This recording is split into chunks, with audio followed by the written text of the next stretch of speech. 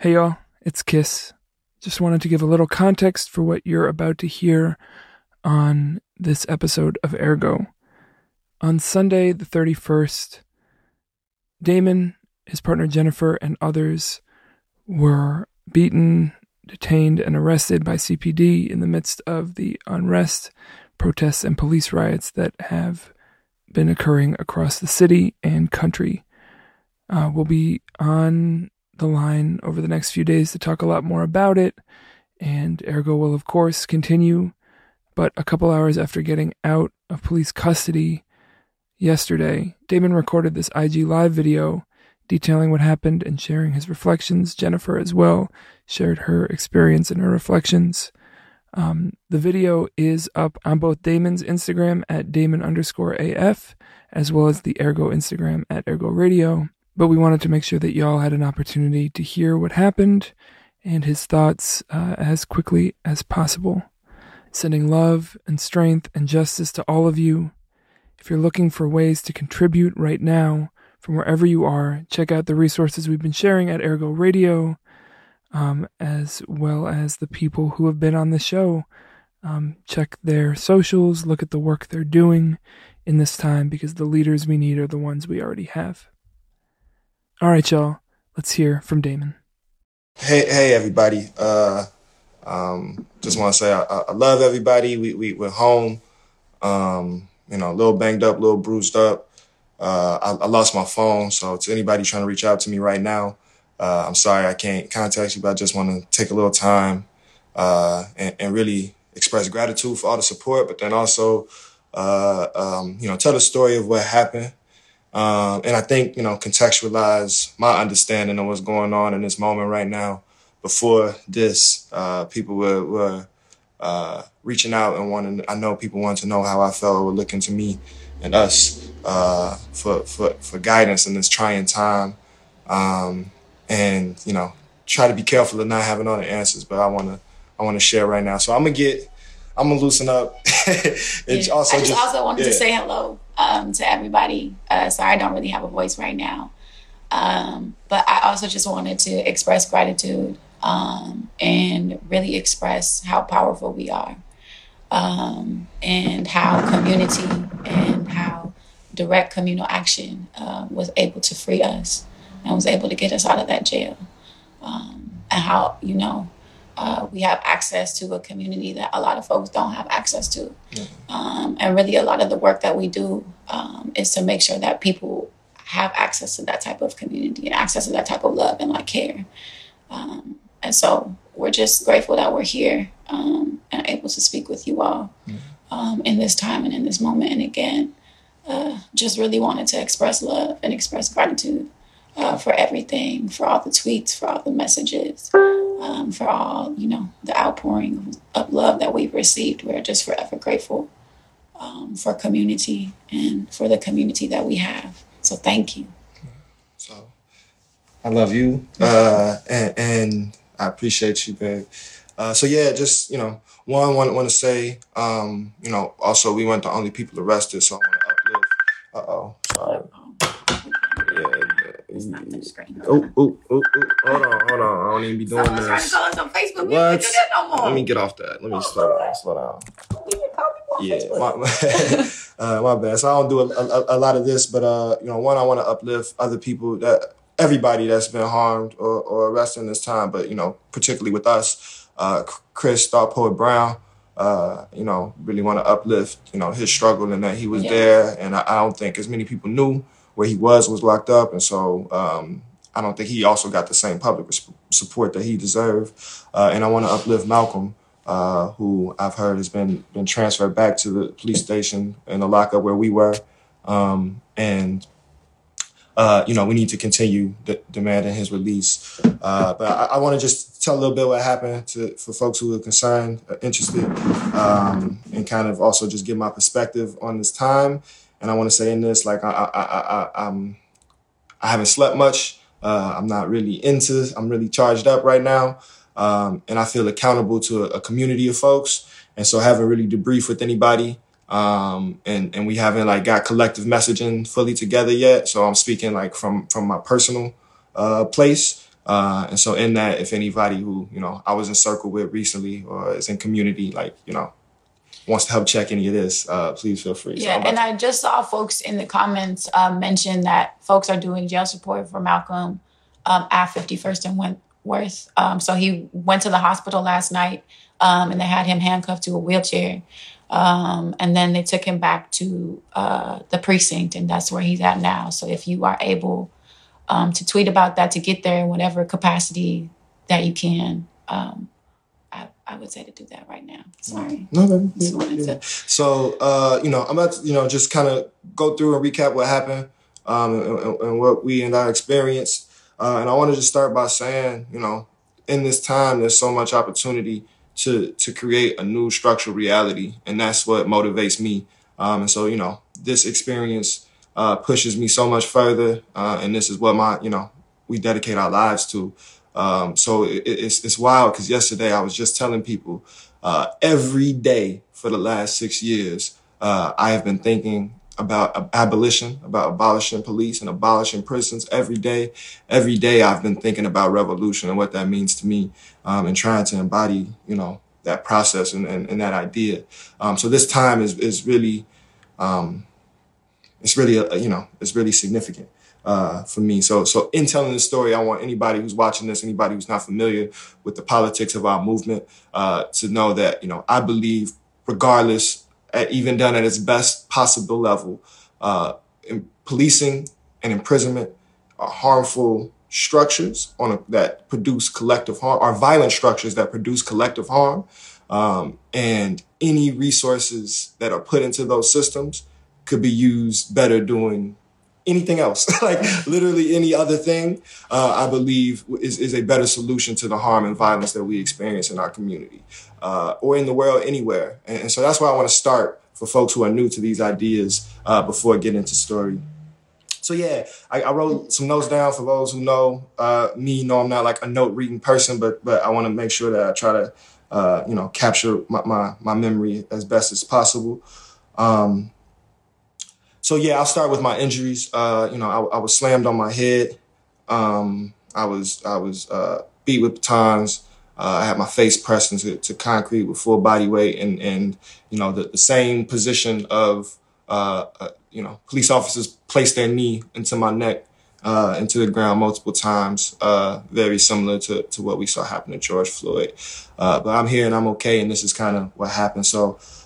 Yesterday, before we ended up in Hyde Park, was a part of a body of folks that was coming together, organizers working on strategy and demands in this time. And it was really a beautiful, beautiful place. And so I'm really grateful for all the organizers that showed up there and all the people that showed up there. You don't got to consider yourself an organizer. And the space that was held. So in that time, we saw, as we were meeting up and strategizing, we saw a protest coming down the street near Washington Park. So some of us went to go check that out while other of us stayed and finished our meeting.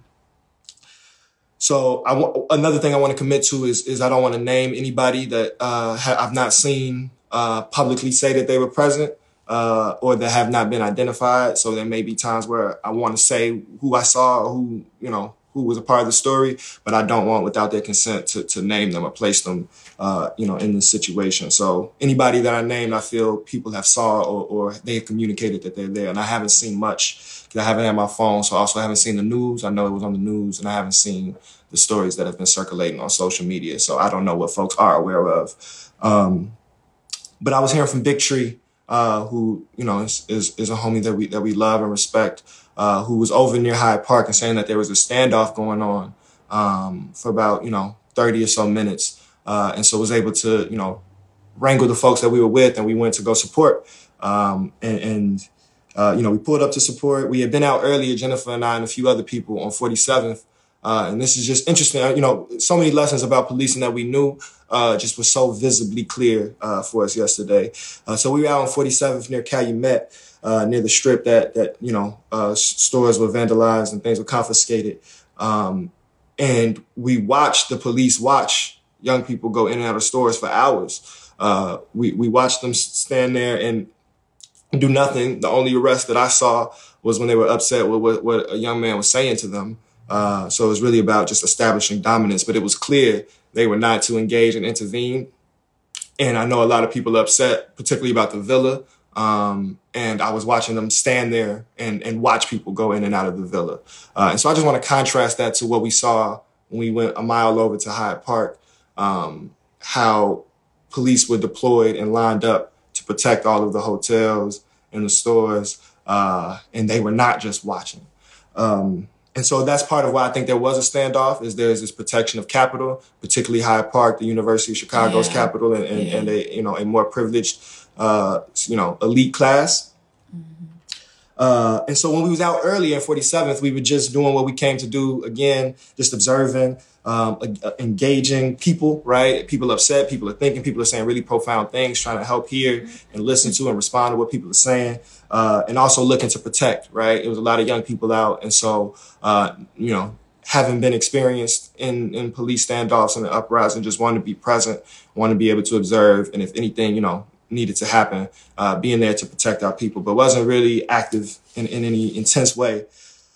So then we pull up to Hyde Park later, where the police are very intense. And it's about a group of 200 folks, and about 20 or so organizers are showing up just to be supportive and be present. And so we get there within about 5 minutes of the standoff ending. And so folks are able to continue with their protests down 53rd Street. And many of us are like picking up the rear. And for some reason, somehow, I don't know, what you first saw. Yeah. So what I basically saw was, so we were kind of by like 53rd and something. Mm-hmm. And I saw police like running towards the intersection at Lake Park, like kind of by where the villa's at. And so I just saw them darting over there. I didn't know who was over there. Just ran that way to try to attempt to protect people from the violence of the police. It's like literally we learn violence from them, and all they care about is like money and violence. And so, I ran that way, and then I saw our comrade Big Tree and her daughter over there, and they were, getting rough with them. And so, we put our bodies there. And then from then, it just it felt like a series of just like getting beaten and thrown to the ground and getting stomped. In an attempt to like de-arrest Damon, in an attempt to de-arrest Malcolm. Sorry. Yeah, it's okay. And so, so that, that's the part where, I saw Jennifer, running. And when I turned the corner on Lake Park, saw that they were, that the police were being aggressive and assaulting and pushing and bashing Big Tree and her daughter Anna with their shields and grabbing folks. And so I also want to like pull out, definitely ain't no trainer or no expert, but want to pull out some of the lessons that we're learning from what's going on. And so I see folks getting pushed, getting banged, and started to use the tactic of de-arresting folks. And I'm no expert on that, but have had to do it in large groups. And to me, that just means like bear hugging and putting your weight in front of the police and trying to leverage folks away, which I recommend as many people do. We should not be passively letting them take us and kidnap people, which is something else I want to talk about in a moment. So I'm seeing women. I'm seeing three women being brutalized by police, and I just come to protect, come put my body in between. And that was the first time I got knocked down. Shitty, man. Did some like martial arts, he tripped me real bogus, real quick and smooth, and I was kind of salty because if in a situation like that, you can't use your limbs in any type of way. You really just need to try to hold down space with your body weight. So you obviously can't. They are authorized to use force and then have legal protection from any engagement, and so you can't push back or hit back when you're getting hit in the same way, but you can also get down, all right. So I see these women, being attacked. I see a couple other comrades getting over there and being able to get folks free. That was the first time I got slammed down. And then I saw Jennifer still being attacked and was beginning to be slammed down. And just another point of tactic, I saw her losing her balance. And so as she was falling, I grabbed her weight and pulled her towards me and let her fall on me so she wouldn't get slammed to concrete. And then, held her body and rolled over to try to help shield so that, to be in between. And so at that point, they were kicking us. And And specifically, one officer was banging me down with the baton, kind of like a plunger, right? So it wasn't a one-handed strike. It was both of his hands with his body weight pushing down. So my only focus was trying to shield her, but then also keep my body tucked to make sure my rib cage wasn't exposed. And so most of that impact was going into my elbow. And so we had been through this before in 2015 after the release of the video of Laquan McDonald's murder. At that time, they were using their bikes. And so there was a comfort in that moment, not a comfort, but a familiarity of seeing the danger and knowing that, knowing how to protect and how to, use the ground as a way to shield yourself as well. We were then in that moment allowed to get up, and it was pretty clear that the cop was, who was doing it, this was a white cop. He was excited and enjoyed it. And so I got up upset, and he was eager to continue, right? So it was clear that they were trying to let us go in that moment. But he enjoyed what he was doing. And so I began to look around at that time. So, I see a couple other folks getting in touch, do a few more de-arrests. And, I began looking at every black and brown officer in their face, particularly the black officers. Yeah. The brown thing, I don't even really use that word. But, I did see what I would acknowledge as folks who were indigenous to the Americas, in uniform. And I looked them, each one of them in their face and tried to tell them, your ancestors are ashamed of you. You are shaming your ancestors, and you are embarrassing your family and children and future descendants. There was even one point where we were trying to de-arrest Malcolm, or I can't remember, but I was talking to a black officer, and I was like, they will hurt you if you don't have your badge and this gun, if you don't have this uniform on. It's like, they don't care about you. And I could see the tears welling up in his eyes. And it's just really crazy. That's really counter to my experience. So I'm not saying that to justify or invalidate what you said. Not at all. But people are also in pain. Mm-hmm. And, have been, pushed into these things as well. So I remember also at that time seeing Chris Starpool being instigated and being cursed at, and so he was upset. So trying to help de-escalate him and protect him. This was before things got really intense. And so then at that point I see that they have Malcolm and they have him surrounded, and that's also a very triggering image for me personally, and is reminiscent of things we went through 5 years ago. So I was pretty determined at that time to make sure that we was going to get him free and get him out of that situation. And so, it was triggering to me. An organizer I don't want to name, who I really love and admire, started naming that we should link up. And so, and I, or we kind of just came to a moment of that, and I agreed and started trying to bring people and imploring people to come in and join us, because they had him in a circle, in the center of a circle, and they were all facing out. So, started all the people because we were separated from this group of 200. So it was, less than 30 of us at this time. And it's mostly folks who I would consider organizing and folks who I have a relationship with. So it was really my people, our people, outnumbered. And so started imploring people, because there's a lot of people outside, to come in and help join us. And I just want, it was a weird moment, because some did early, shout out the air quote #allies. I say kind of jokingly, but it was a white dude who off jump was like, "Hey, do you want me to put our body in between y'all?" And it was like, yes. And that implored me to more people. I saw other, I definitely saw black people. I saw other people kind of show up in a moment, but it was a time where it was getting more intense. And I was calling to people who was outside watching this, to come join us, come support us. And I saw a lot of people spectating. And you can't demand or expect anything of strangers or anybody to put themselves in risk. But I will say I'm really skeptical of anybody who was outside intentionally, during a time like this and watching. And this is going to sound a little bit more binary than I would like to, but I'm really curious and skeptical of black men who I saw standing on a corner or standing with their phone, watching black women and black teenage girls get stumped on and get beat with batons. And there's just citizens and just people around just watching that shit. That is something I can't fully comprehend or justify. But it was happening. So that's something I want folks to be accountable to. If you see your people getting abused and hurt, particularly if there's numbers, to be a passive spectator in that time, to think I need to document this. Right. Or just to come up trying to take a picture, right? Like you literally see like people being thrown to the ground and us trying to de-arrest people and put our bodies in front of people. And you really care about a picture. I had to tell someone like, this is not the time for photos. Like people are getting like assaulted and like stomped to the ground by the police. So it's just like an awareness that was not there. And wasn't present as like people were being assaulted. Yeah, so that shit was whack. That shit was soft. I would just say it like that. So we have this circle, and just trying to say, just let them go. Like this will be easier. Like wow, y'all could just let them go, and this will stop. Mm-hmm. You know, there was no looting, no theft going on, no force being used. People were literally just walking down the street. And so then they pushed through us. So we had a circle around them, but we didn't have enough people at all. And we obviously don't have any equipment, and they have a lot of it. And so they pushed through us and they began, you know, striking. And so just another point of strategy, as they would hit me with the baton. And a lot of stuff I wasn't trained on. So, you know, some of these things just experience. Some of it is instinctual and maybe, you know, ancestral, but hitting me with the baton.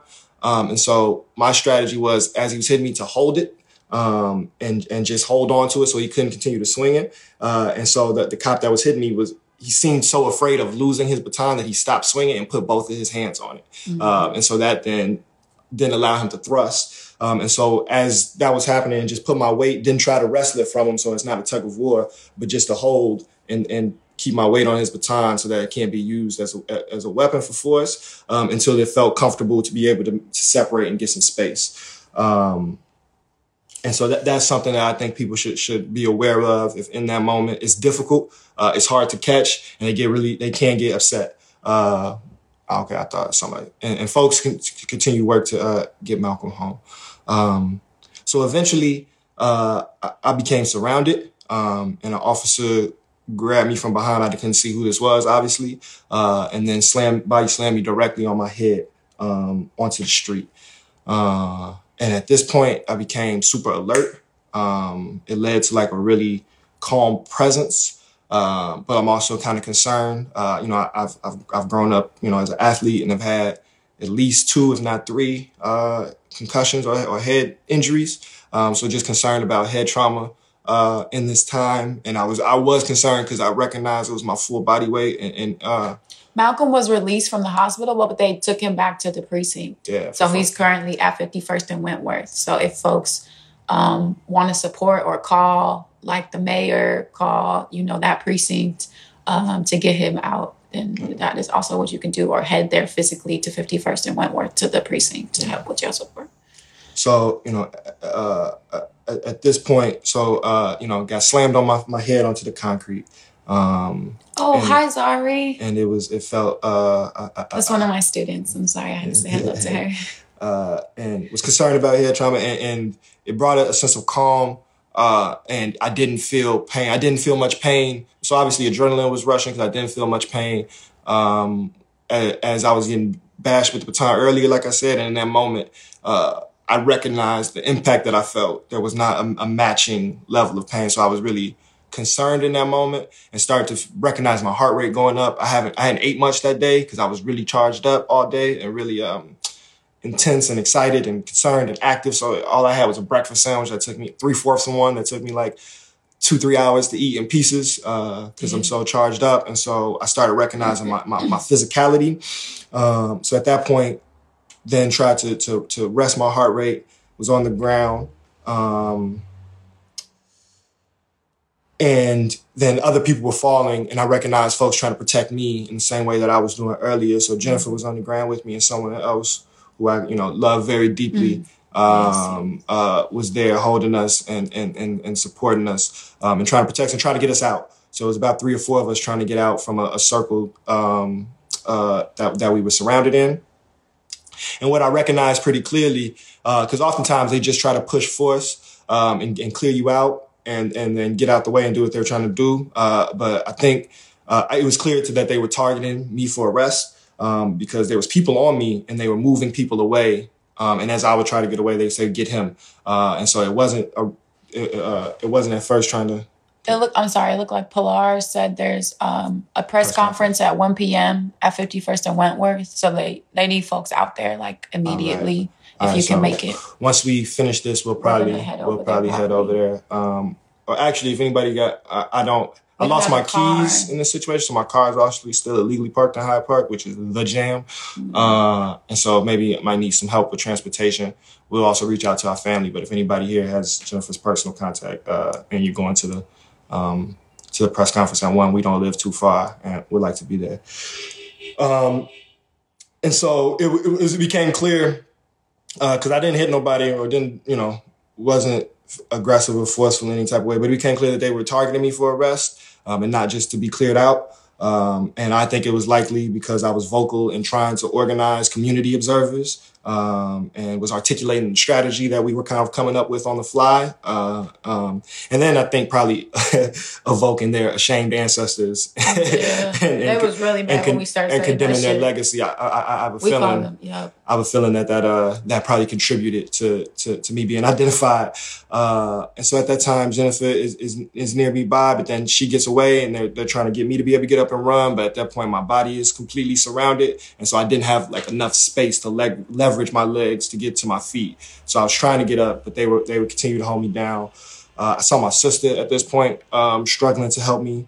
I saw Jennifer, after getting away, realizing that they had me. At this point, they began pressing my face down into the street. And this is when they were placing their whole weight and their knee on my neck. And I couldn't see which officer did that. Like I said, after getting hit in my head, I was super alert and super aware of what's going on and in a much deeper sense of calm. So I was aware that they were doing what they had done to George Floyd in that moment. And so I don't know if anyone got any footage or was able to observe that, but that's what I felt being on the ground.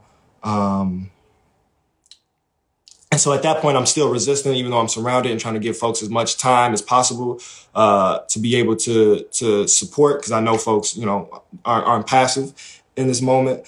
So there are other ways that you can resist. So, straightening up my body, curling up my body, going limp, going stiff. They're trying to get control of your hands. So balling your hands, moving your hands when they have your wrist, slipping in and out as they're trying to cuff. And then laying my arms under my body and laying on top of my arms definitely delayed them being able to grab me and detain me. Yeah, that's why I have all these bruises on my arm right here, because I had my hands and fists as they were trying to put the thing on me, and then they were trying to grab me as I was, And so at this point, I was super fatigued, and it had been a couple of minutes, and realized I was at the limits of my physical capacity. And at this point, they had me so isolated that I knew folks weren't going to be able to get through.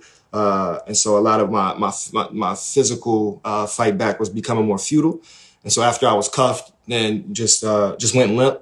And so, did not in any way assist them in lifting my weight from the ground to the street to the car.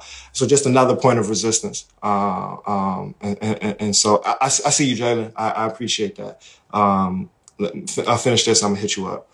And so that's just another thing of just never go for the shit when we're in this moment. You got people together. And it also just, slowed down the process. And so at this point, as they get me in the car and they get Chris in the car with me, Thought Poet, I then see Jennifer on the other side of the car. And she was obviously upset that I was being taken. And it was, just one of the most emotionally difficult experiences of my life, because I'm seeing her anger and panic and pain. And then, I see her get knocked to the ground, be abused, kicked and stomped by 4 to 6 grown men, some of them black men. And she couldn't hear me, and she couldn't see me. I couldn't see him. I couldn't hear him. All I knew that he was in the car. Behind tinted glass, and what I assume is probably bulletproof glass. And I asked repeatedly where they were taking him, and no one would tell me. They were refusing to acknowledge where they were taking him. And so the only reason that I knew where I was going is because when I got in the car, I asked the transporting officer, I was like, where am I going? And he said 51st and Wentworth. And I still had my phone in my pocket. And so I was able to fortunately text our people, my family and our brother and Christiana, and let them know where we were headed to. So I was really just fortunate to have my phone in that moment, because I don't know that people would have known where we went if I didn't have my phone and wasn't able to text people. And so also during this time while it was happening, I believe my keys were in my pocket and they fell out. So if anybody saw car keys with accurate car keys, LA Fitness tag, if he was out there and maybe happened to pick it up, please holler at your boy. That would really help me a lot. I also lost my phone. I kind of chalked that up to the game, to the revolution. I'm sure somebody got that shit. But so that's the second revolutionary phone I lost. But I'm not no martyr. So, I'm fortunate to have a backup phone that I'm gonna try to set up. But if somebody got my shit, like, you know what I'm saying? Like, give me that shit. I appreciate it. Somebody picked it up. Or keys. But I imagine, some of the folks that was out probably got that, and I chalked that up to the game. And so now I'm in the car, they're speeding off, and I want to talk about my experience with the officers, to talk a little bit more about, what I feel about police and policing, and the structure, and also kind of break down some of their shit. Cash App, should we just give Let Us Breathe? Yeah, for folks who are trying to support the Let Us Breathe 773 Cash App. So Let Us Breathe is the organization that we are a part of. But we can pin that thing, or you go ahead.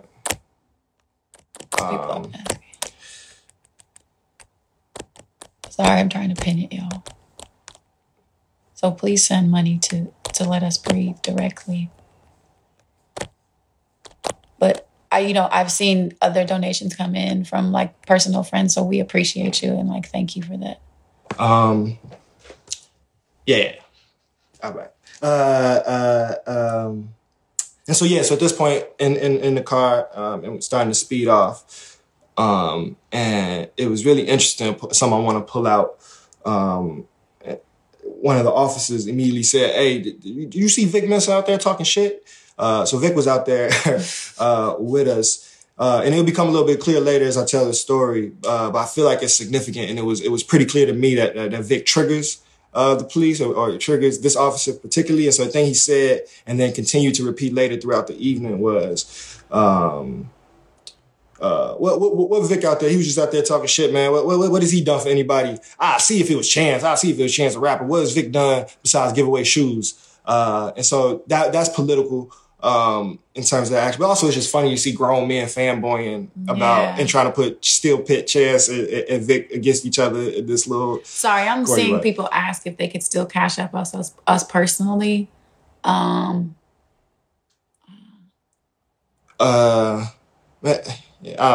don't know. We can maybe think about that a little bit more. Yeah, I think through the implications of that.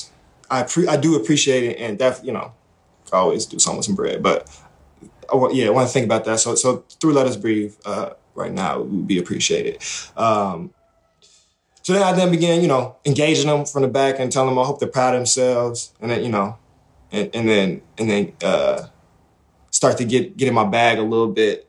So one of the things I said was, arresting me is gonna make this worse. It was kind of a little bit of a flex. And he was like, what you the organizer or something? And I was just like, nah, just with the people, but y'all making it worse, right? And that me and that officer, we then, that would then kind of play out or follow out a little bit later of just, how they see us and the lack of understanding of movement and organization and regular uprising of people. And, then started to get into a bigger thing of, they very quickly, wanted to begin shaming me and Chris, and guilting us for all of the social unrest. So it is our fault, folks who just come out to support, to that unrest is happening. And we're the reason people are upset. And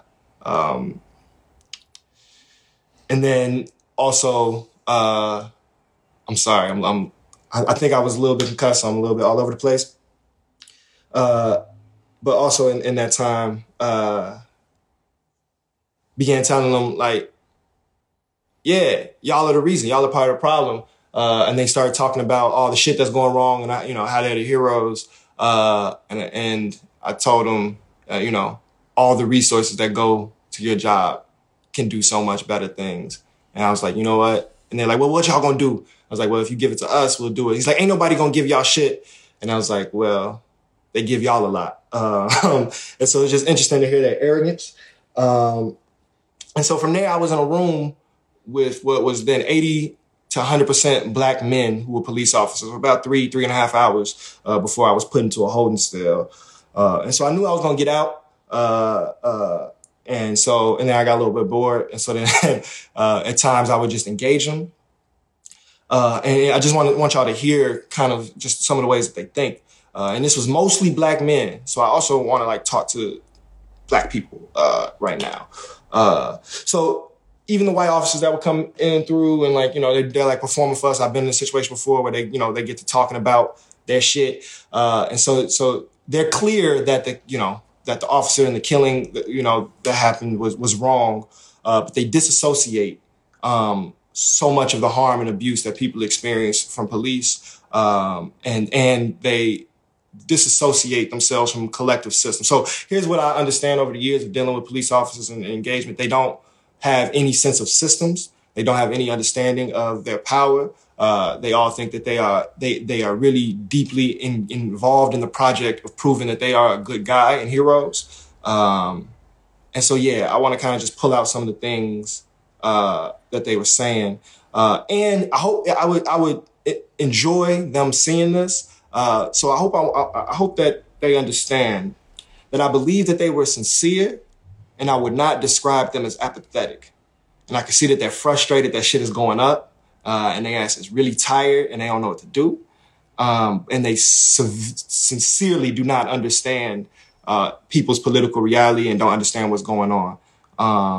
And so I think they would believe themselves, just like watching them kind of in their little clubhouse. I think they would believe themselves to be cool, smart, honorable, and funny. I think there are a lot of people who like receive this projection of them and how they behave.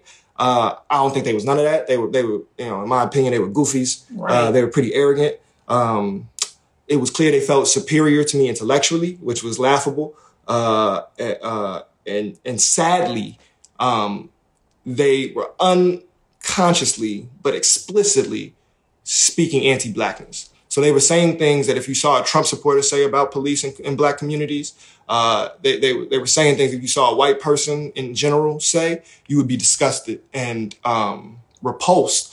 But this is what point of accountability. You know, we could talk about what get called looting, but my accountability is to the black community and the black middle class, particularly because they were saying things that were of middle class logic and that their community standpoint supported. And so I want a lot of folks to know that you and your logic are a lot of times supporting the efforts of policing. And so I want to pull out some of the things that they were saying. One thing that they were just saying clearly, that they are very much concerned with property. So they kept talking about the amount of damage and just how terrible it is that all these stores were being destroyed, and that this was such a violent act and so harmful. So they were dissonant about it, but very clear that their first concern was property. And I'm getting to the end of my notes, and there's a lot more to the story. But that was one of the things that they really pulled out. They also. Hi, David. That's another one of my students. Thank you so much, David. Yeah, appreciate I love you. Sending you and your mama love. So here's one of the things that they said, right? They said, everywhere I was growing up, my community said we needed more black police officers. And so we need to stop with that shit. They were saying, hey, we got pastors that are police officers. And so we need to hold the church accountable for their support. They need to stand up right now and demand a different system. They were proud to say that they one went to HBCU and one went in the military. So our educational institutions and historically black colleges need to be accountable in this moment and creating a context where we believe that American militarism and policing is an heroic act. Period. And what was clear also is that policing is not only, it's so many things, and I want to pull some about. Obviously, it is racist, but it is an act of class warfare. So one of the things that they were saying is, like, I'm from the hood. I lost my brother. My other brother got locked up. I lost my cousin. I ain't had no different opportunities from these other guys. I made good choices. So what was clear was that they were saying black people are bad choice makers. What was clear is that they didn't have an understanding of collectivity. I would ask them questions like, why do you think the black community is struggling? And they would say it's not, right? It's plenty of black people doing fine. So this elitism. Exceptionalism. Yeah. Another thing they kept doing is speaking to me as superior. So they knocked off my like scarf and shit. And like I got, dusty Corona braids right now. I'm out here looking like a young Meek Mill. And then my hair was down. And so, they were seeing me in a certain context that was clear and thought they were explaining things to me, and thought that they were more educated or whatever than I was. And so they thought I was younger for a moment. And so there was this thing of we sit here every day and we talk to young people. They all want to get high. They don't want nothing out of their lives. We try to help them get jobs. And what they were trying to say is we are heroes. We give this beneficial impact to young people.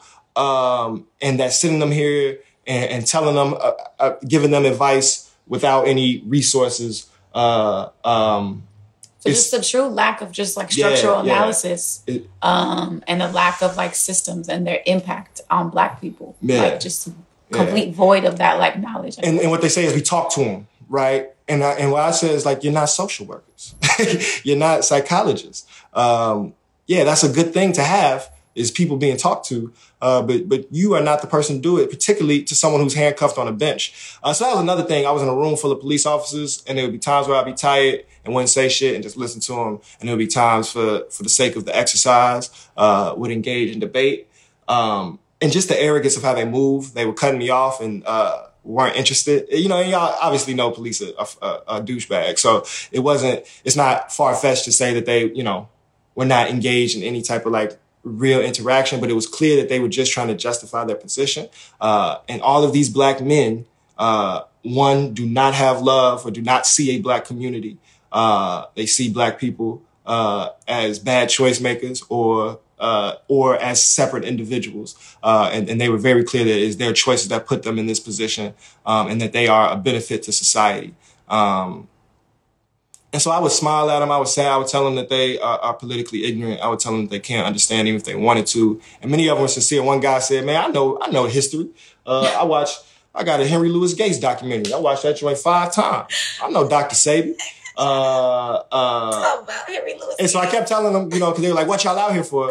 I kept telling them, like, I can explain it to you. I do this for a living. All I do is try to explain to people, about why we need systems beyond police. And they're like, all right, let me hear. And then they would keep cutting me off. And then they would say, what we're not doing, right? So one thing they say all the time is, why aren't you protesting black on black violence? Why aren't y'all on the other side when they kill us? But when we kill each other, we kill each other. Why don't y'all do nothing about that? They feel, really strongly, about that. And damn. Forgot the other thing. And even like while I was waiting for lockup, even like some of the young boys in line have internalized like this, right, mindset. And they've internalized that their position or their situation is based on solely their choices, when it isn't. There are choices that, they didn't get the chance to make. They didn't get the chance to decide where they lived or decide what school they go to, or, And so even like younger people and like boys who are like 14 and 15, first of all, that's how it shows you how unorganized they were, because I was in lockup with, Anyway, but boys who are 14 and 15 have like really internalized this mindset and really believe that it's their choices that got them to where they were, and not like structural racism and like oppression. And so it's really sad on all levels. So these were just fuck boys, right? Like they thought they was cool. It felt like the high school football locker room mixed with like a debate team. I would not describe them as particularly smart, particularly aware of what they're doing. It's a lot of fumbling bureaucracy. I'm really interested where all the money goes, because their computers are old and they don't know how to use them, and they were struggling to like fill out reports in very simple ways. So I could have been out, what it took to do, I could have been out in 10 minutes. It took 7 hours.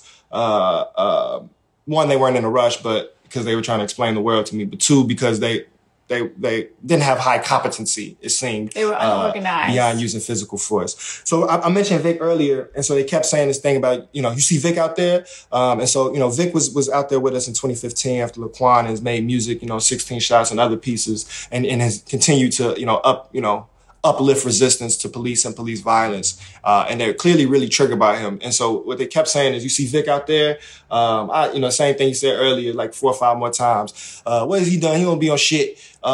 They soft, I see if Chance is out there, but all he did was give away shoes. The giveaway shoes thing is because the police had a bait truck to set people up where they had a truck with boxes of shoes open and then tried to entrap people into robbery. And so Vic Mensa, and Save Money, Save Life, then called for donations and gave away shoes to that community. And there was difficulties and complications in that. And so it's easy to critique the action and the response as opposed to the oppressive targeting of young people for no reason. But I bring it up because then they started saying something much more significant. And so I appreciate the organizers because I know things got all the way up to Lori Lightfoot's office. And I know a lot of people are wanting to view her as a star or as a political hero. Yeah, let's make that clear. And she is not. But also I want her to know, or folks that support her to know, that not only is policing class warfare, and not only is it inherently anti-Black, racist, and violent, but it's also a homophobic act. And so what they began saying when more officers were coming besides the 2 arresting officers was, man, Vic's soft as hell. He gay. He gay as hell. And they were like, yeah, and Chance is gay. They gay. And then, and like, no, he's not. Yeah, no, Chance gay and his brother's really gay. So just a homophobic, conversations just freely and openly and ignorantly. And so Lori Lightfoot, as a celebrated, Black and queer mayor, who is a pro-police, entity, in my book, who also is responsible for all of this and ordered the escalations of the first day and the second day. Just to let her know that her officers, are homophobic, violent, patriarchal men who, very basic, women need to stay in their place. Conversations were happening, talking about Jennifer being strong and supporting me and saying, you shouldn't have her out here. You should be protecting her. Me and Chris was like, man, just basically laughed and invalidated the assumptions of which he was making. Then he started to mock the strong woman trope. Oh, you didn't tell me that. Ooh, that got me heated. Yeah, and that it's my job to protect and keep her in place or keep her out of shit like this. So then after this 3.5 debate, and so one thing that came out of this that is funny is I speak a lot about police systems and incarceration, and I don't fuck with being on the panel or having a debate with cops. I've gotten tricked into doing it before, and I've done it behind closed doors. And now I kind of want a forum with a Black cop who really believes in that shit. And I just want to invalidate all of their logic in front of people. And I think they'll do it. I think they're arrogant. I think they feel that they are the heroes and superior in community and that they are honorable. But they're not smart.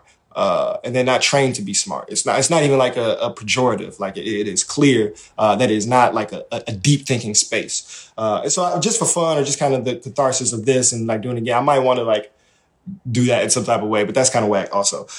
So one last thing before talking about getting released and movement, and wanting us to continue going and supporting was from there. Then I was in a hallway for probably about 90 minutes to 2 hours. And it was with other folks that were arrested. And so there was a line of men who were adults, who they were going through and processing. And then next to us was 2 teenage boys, 16 and 17, who got caught in some store or something. And they were playing around, right? Like all of this is fun to them.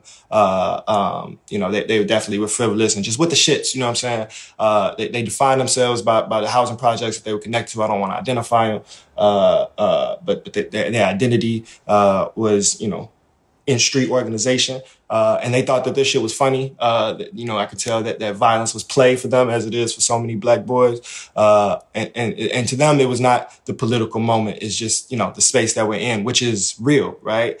But I just want to talk through and engage some of the conversations they were having because I walked up and they were in a much more cordial play. Like I'm finna get let out. I fuck with, cops fuck with me all the time. And so it was almost like this coach little brother, the substitute teacher, young boy type of talk of like, oh, I'm gonna school you, but also joke with you. So they're joking with them about, if they don't change their habits, how they're gonna be getting locked up and how they're gonna get abused in jail, how they're gonna get their teeth knocked out, how they'll be sexually violated, how they'll be forced to take contraband, joking about how, fuck his mother for $40. All in play. The kids are laughing with them and joking with them and calling them goofies. But just watching them think that they're training. Oh, you play basketball. You're asking little dumb questions like what you gonna major in.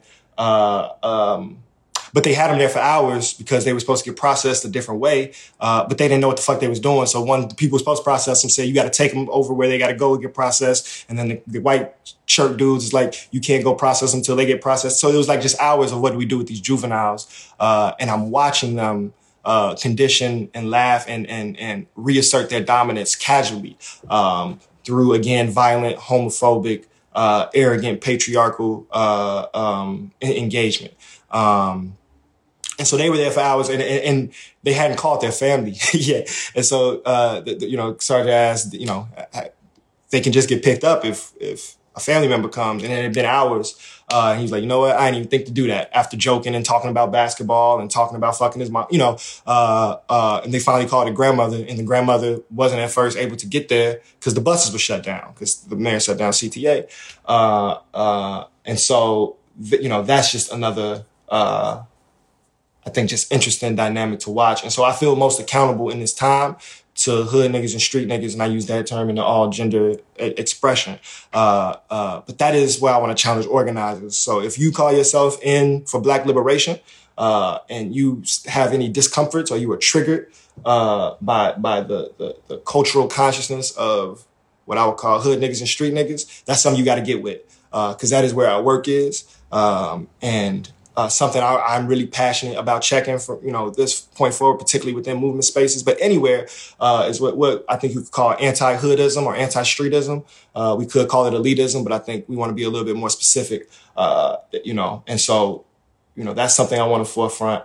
And so from there, also my nose was bleeding the whole time. I just to be transparent, they were worried or aware of it. And I, repeatedly refused medical attention. Ambulance ended up coming. They looked at it and cleaned at it, but they kept trying to make me go to the hospital. Not make me, ask me to go to the hospital and say I should go. And I continuously refused that, knowing I didn't want to be moved anywhere. I was assuming that folks were around and supporting me.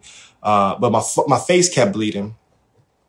And so, a woman sergeant who seemed to be running the bureaucracy of the shift, saw me and then, made sure that the ambulance was going to come see me. And so then the support started building up. And so the cop I told earlier that he was making it worse, they said, hey, the alderman is here. So shout out Alderman Rosanna Rodriguez. Shout out Brendan Schiller. Shout out Renee, and all the people who support. Shout out Daniel and Christiana for, wrangling a lot of support from folks. We said the alderman's here, and they looking for him. And he was then salty. And so he tried to justify that there's no way he could just be looking because they at first just thought I was just, some little nigga, which I am. And he was like, oh, yeah, they just came around looking for people with injuries. And so they heard that he got injured. And so now they want to check him out. I'm like, nah, that's not it. They're here for me. I tried to tell you. And then he fucked up his report and got in trouble because he didn't document that my nose was bleeding. And so that was just a little funny moment of them not recognizing that there is a political movement and body of folks who, are organized and have been thinking for years of how do we organize direct actions, how do we support our people, how do we create new structures, and they did not have the competency to even understand that people would show up for people, right? Because they are just used to processing people, locking them up and throwing them out the next day. So I'm standing in this hallway for about 2 hours or so, waiting to be processed. I'm thinking to get I-bonded out. And then, they do the whole thing, fingerprint, and, get put into a holding cell, which was the first. I've been arrested a few times before for political action and just other shit. But it's always just been in a police station and let go. It was the first time on some TV shit like The Cage, Clank, and in a 2-man cell with All Poet. And so, Brendan Schiller, lawyer, came, did like the whole like lawyer room conversation. And it was clear that they, at that point, weren't letting me out till 6 a.m. And so I was like, oh, damn, I was a little shitty. I was like, I thought it was sweet. I thought I was going to just get right up out of here. So I was told we're going to be in there overnight. But from what I can gather, the pressure of the people continue all the way up to the mayor's office. Folks from, who I know work in City Hall came down to the station. About 40 or so folks stayed outside of the station until we were released. And so they said, just a point of victory, right? Of even in these small moments of, 6 hours is 6 hours, but because of curfew, the plan was to not release anybody at 6 a.m. But legal support, community support, political action, direct response organizing, people making flyers, people sharing. They then decided to fast track us. Yeah, and the people who were out there with jail support, I really just want to shout those people out, and like the folks who were behind organizing that, because those folks were literally not going to leave until all of us were free. And so the dedication and the kind of strength that goes into facilitating that after you have been brutalized and after you have been assaulted, for you to put all of your effort into that is just a beautiful display of community and just so powerful. Sorry. No, baby. Yeah, it was just walking out to all those people, that 30 seconds of, the outpour of love walking out is a love you can't really explain. And most people are not fortunate to ever receive. And so I'm really grateful. And that is the reason why I'm talking right now. Cause I know there's a lot of people that love me, and I'm fortunate, and just being in that space, we saw that there are a lot of people that don't have the love and support that we have. And so I don't take it for granted. I almost feel embarrassed and also frustrated of wanting to be there more to support in the way that I was supported for folks. But also it's unsustainable to do jail support for all this. You can't stay out to 2, 3 in the morning after marching for out, that we can't always do that. And so I'm so grateful for the folks that did. And it made a difference. Mm-hmm. The police, state agents were saying one thing, and the pressure of community and the people made it a different thing. And that's really at a basic level, what this is all about. And so, that's pretty much the story. I know Malcolm went to the hospital and was brought back to the police station, and we need to get him out as well. But I just want to center again abolition and what we're talking about right now. Oh, and the other thing that they were really, really hampering and wanted me to feel personally guilty for is the destruction of Black business. I know that's a triggering thing for a lot of people. So I want to say first, for any small local Black business owner who may have lost property or saw financial loss during this time, I have sympathy for you. I know that our economy is set up in a way where no small business owner is designed to have any success, and it's really a difficulty. But particularly Black businesses not have access to the capital. So I recognize the pain and the triggering of that. That's a story, and why y'all tear up your own community. Some motherfuckers been saying for 50, 60 years. I believe it's flat political analysis, but I do understand it, and I do have a deep sympathy. And I want to say that most small Black business owners that I know are not really corporations. They are communal spaces. And so I want to shout out communal space, and I do believe that should be protected. But I also, these community enterprises, but I also want to say that we have this unnecessary and ungrounded faith in communal capitalism. And we've been taught to believe that starting small businesses, will save us, and they will and cannot, even when they want to and when they work really hard. And so that, there are business owners that I know and have love for, and I want them to be well. But I want to say on a collective level, that is an unfortunate consequence of right now, but that is not the primary concern. And anybody who is not centering the subjective experience and positionality of young Black people right now. So if you're thinking in terms of business owners, if you're thinking in terms of police, if you're thinking in terms of bystanders, and you're not understanding why people are upset or the political relevancy or brilliance of responding to police violence by attacking commerce. By destroying capital. Because capital and commerce is what policing were designed and always are prepared to protect. Mm-hmm. And so I don't want small Black people, small Black business owners to be hurt. But on a collective level, and particularly for corporations, destroying glass is not violence. That is destruction of glass. Confiscating property and goods is not violence. Closing down schools is violence. And so, pushing people out of their homes is violent. And so violence is about life, right? And anti-violence is about life. But also there is always political relativeness to attack capital. Oh, we only got like 2 minutes left. Okay, I'm gonna hop back on. We also have to go to the press conference at 1. If that's something. Okay, well then I'll try to finish my point in 2 minutes. Okay. And also I plan to get on Ergo at some point in the next day or two as well. But I want to say abolition. I want to go back to Black communal accountability. If you stand around spectating watching Black women get abused by police, I can't really understand or justify that in my spirit in any way.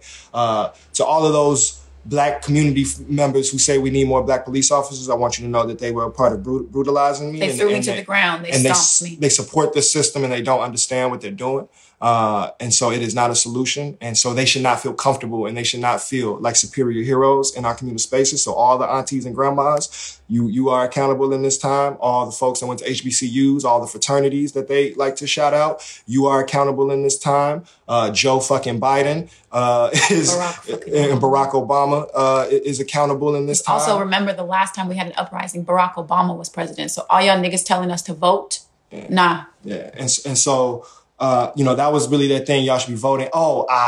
So I might hop back on because they also are so ignorant and dismissive. They kept saying, "What are y'all doing?" And so I told them, "We house, clothe, feed people, educate folks, and we do it all with less than 1 year of one of your salary." And then they said, "But what do you do for money?" I said, "That's what I do." And he couldn't accept or believe that. And so then tried to talk to someone else, basically to say I'm unemployed. So I just want to say abolish the police. I might hop back on them and do other things. It's a lot going on. I'm going to make calls out to folks. We love y'all. This is about to close in 3, 2, 1. Much love. I appreciate the support. I'm fucked up, homie, you fucked up. But if God got us, then we gon' be alright. Nigga, we gon' be alright. Nigga, we gon' be alright. We gon' be alright. Do you hear me? Do you feel me? We gon' be alright. Rosie. Daniel. Oh my goodness. Oh my goodness. Look who's here in the studio. It's me. How's it feel to be in here? Well, I was a little nervous earlier, but now I'm a little more calm. Wonderful. And I'm staring directly into your eyes. But we do that all the time anyway. Yeah, but there's not always all this equipment in between us. Well, maybe this will help. Let's play a game. Okay. So I'm thinking maybe like Taboo. Taboo. Like I'll give you some clues and then you'll have to guess what I'm talking about. Mm-hmm. Does that make sense? I know how to play Taboo, Daniel. Oh, you'd prefer if I did not taboo-splain? Yes, please. All right, let's get started. Timer on the clock. Ooh. All right, first up. Okay. It's an independent podcast app. Got it. It embraces the open world of podcasting instead of locking it down. Mm-hmm. It has no exclusives. Mm-hmm. No premium content. All right. No paywalls. Great. And it's a great podcast app for everyone. Mm-hmm. Do you think you know it? I think I do. Huh, what do you think it is? It sounds like the Overcast app. Toots got it! Yay! Look at that! I win. Nicely done. How does one get the app? Well, if one were to want to get the app, one could get it for free in the App Store. Fantastic. Cool. You gonna check it out? I might. Very wonderfully non-committal. Excellent. Mm-hmm. All right, let's get out of here. Bye.